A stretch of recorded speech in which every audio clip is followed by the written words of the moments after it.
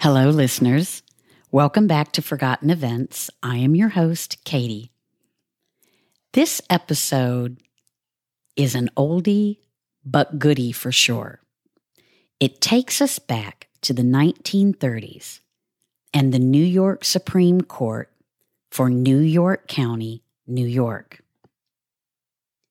This is the story of missing Judge Crater.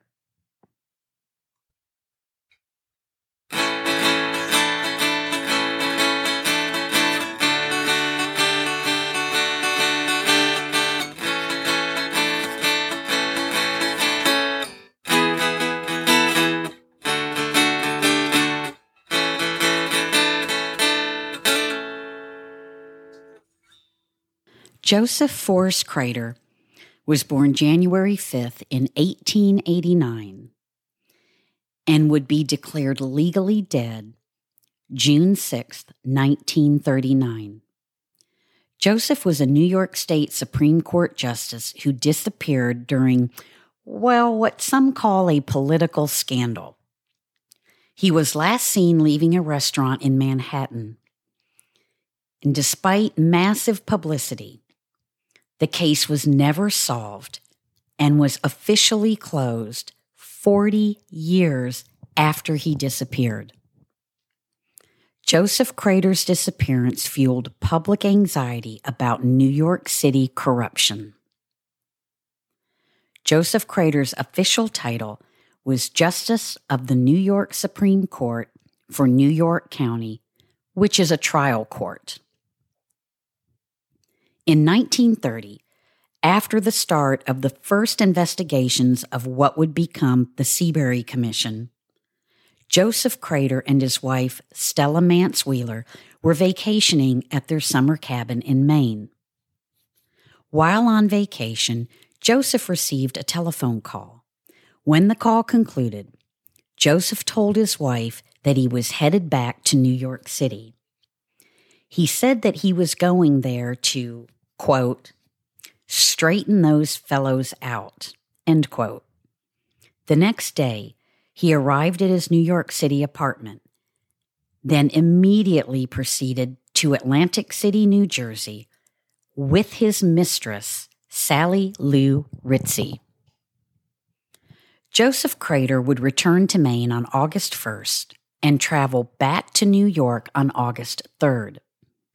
Before he left for the second trip, he told his wife that he would return by August 9th, which was her birthday. Crater's wife stated that he was in good spirits and behaving normally when he departed for the city.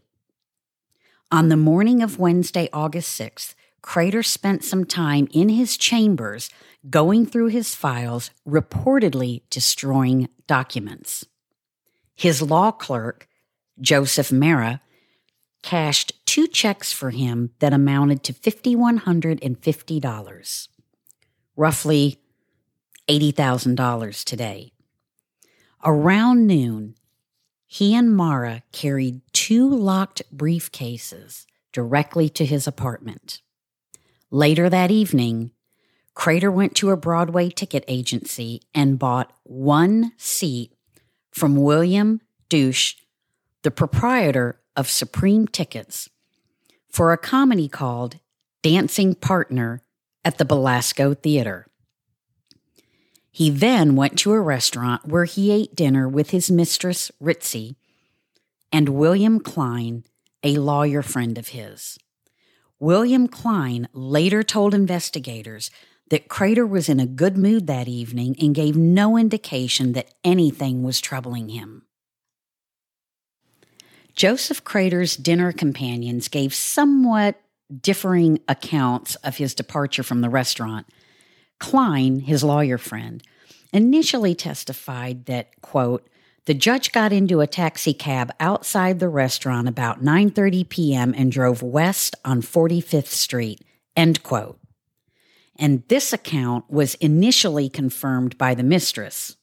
Quote, at the sidewalk, Judge Crater took a taxi cab, end quote.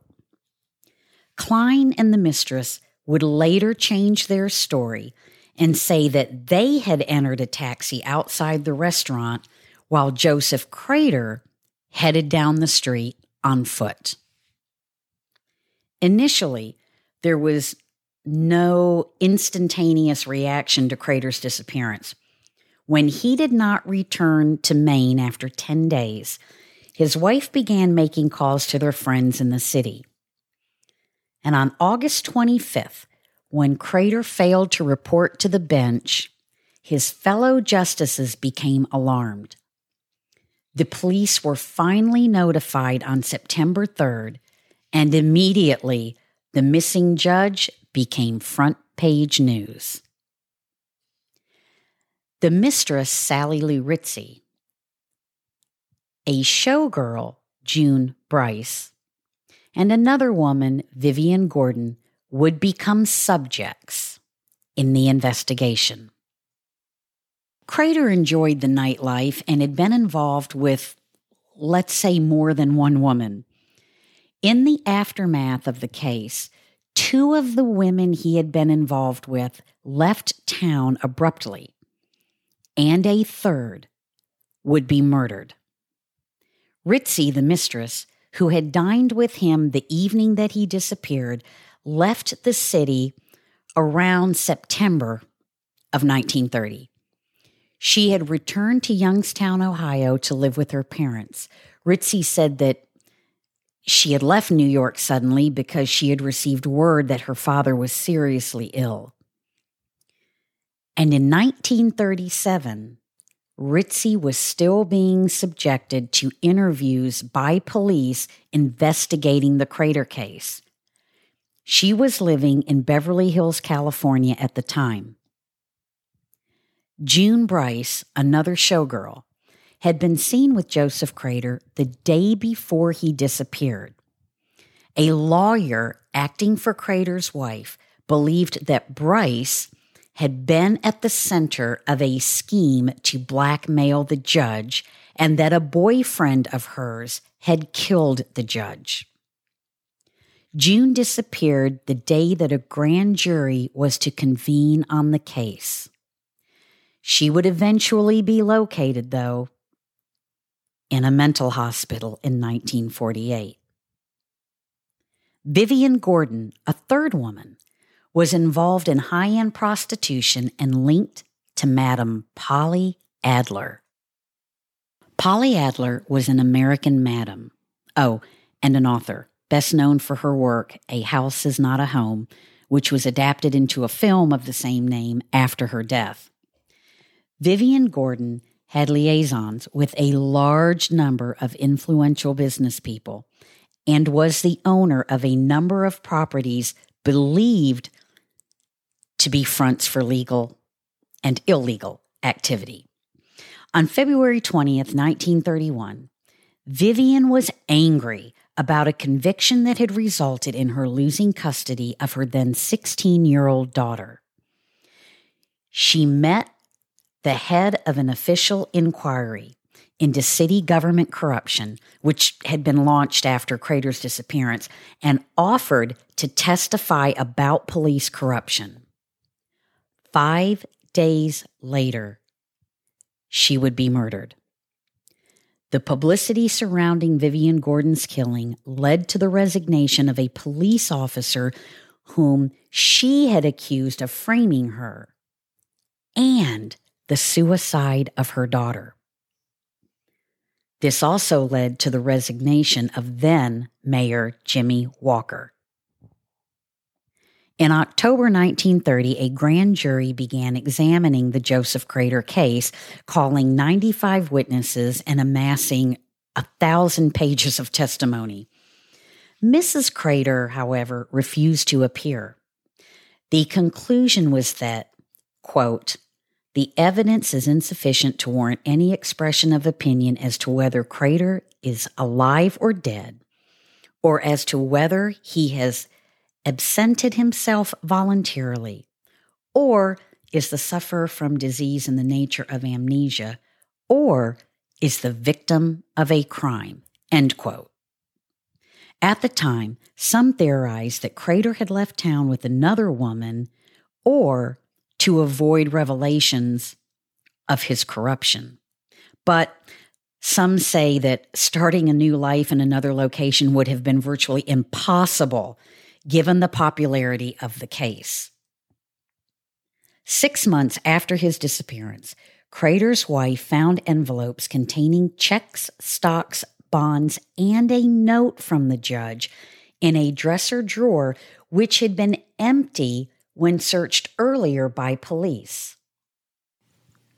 The discovery led to several new but ultimately inconclusive leads, and no further trace of Crater was ever found. He just vanished. The case would eventually be officially closed in 1979.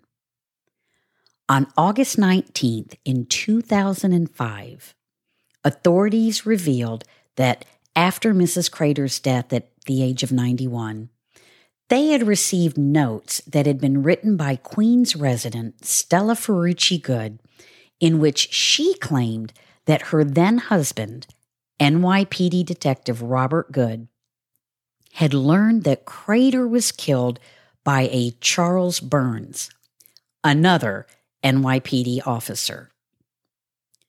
According to the letter, Crater was buried near West 8th Street in Coney Island, Brooklyn, at the current site of the New York Aquarium.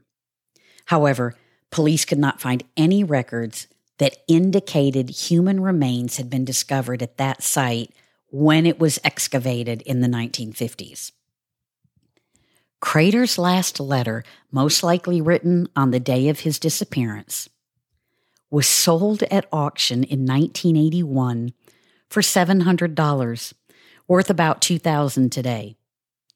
The letter was marked confidential and began, quote, "The following money is due me from the persons named. Get in touch with them, for they will surely pay their debts." End quote.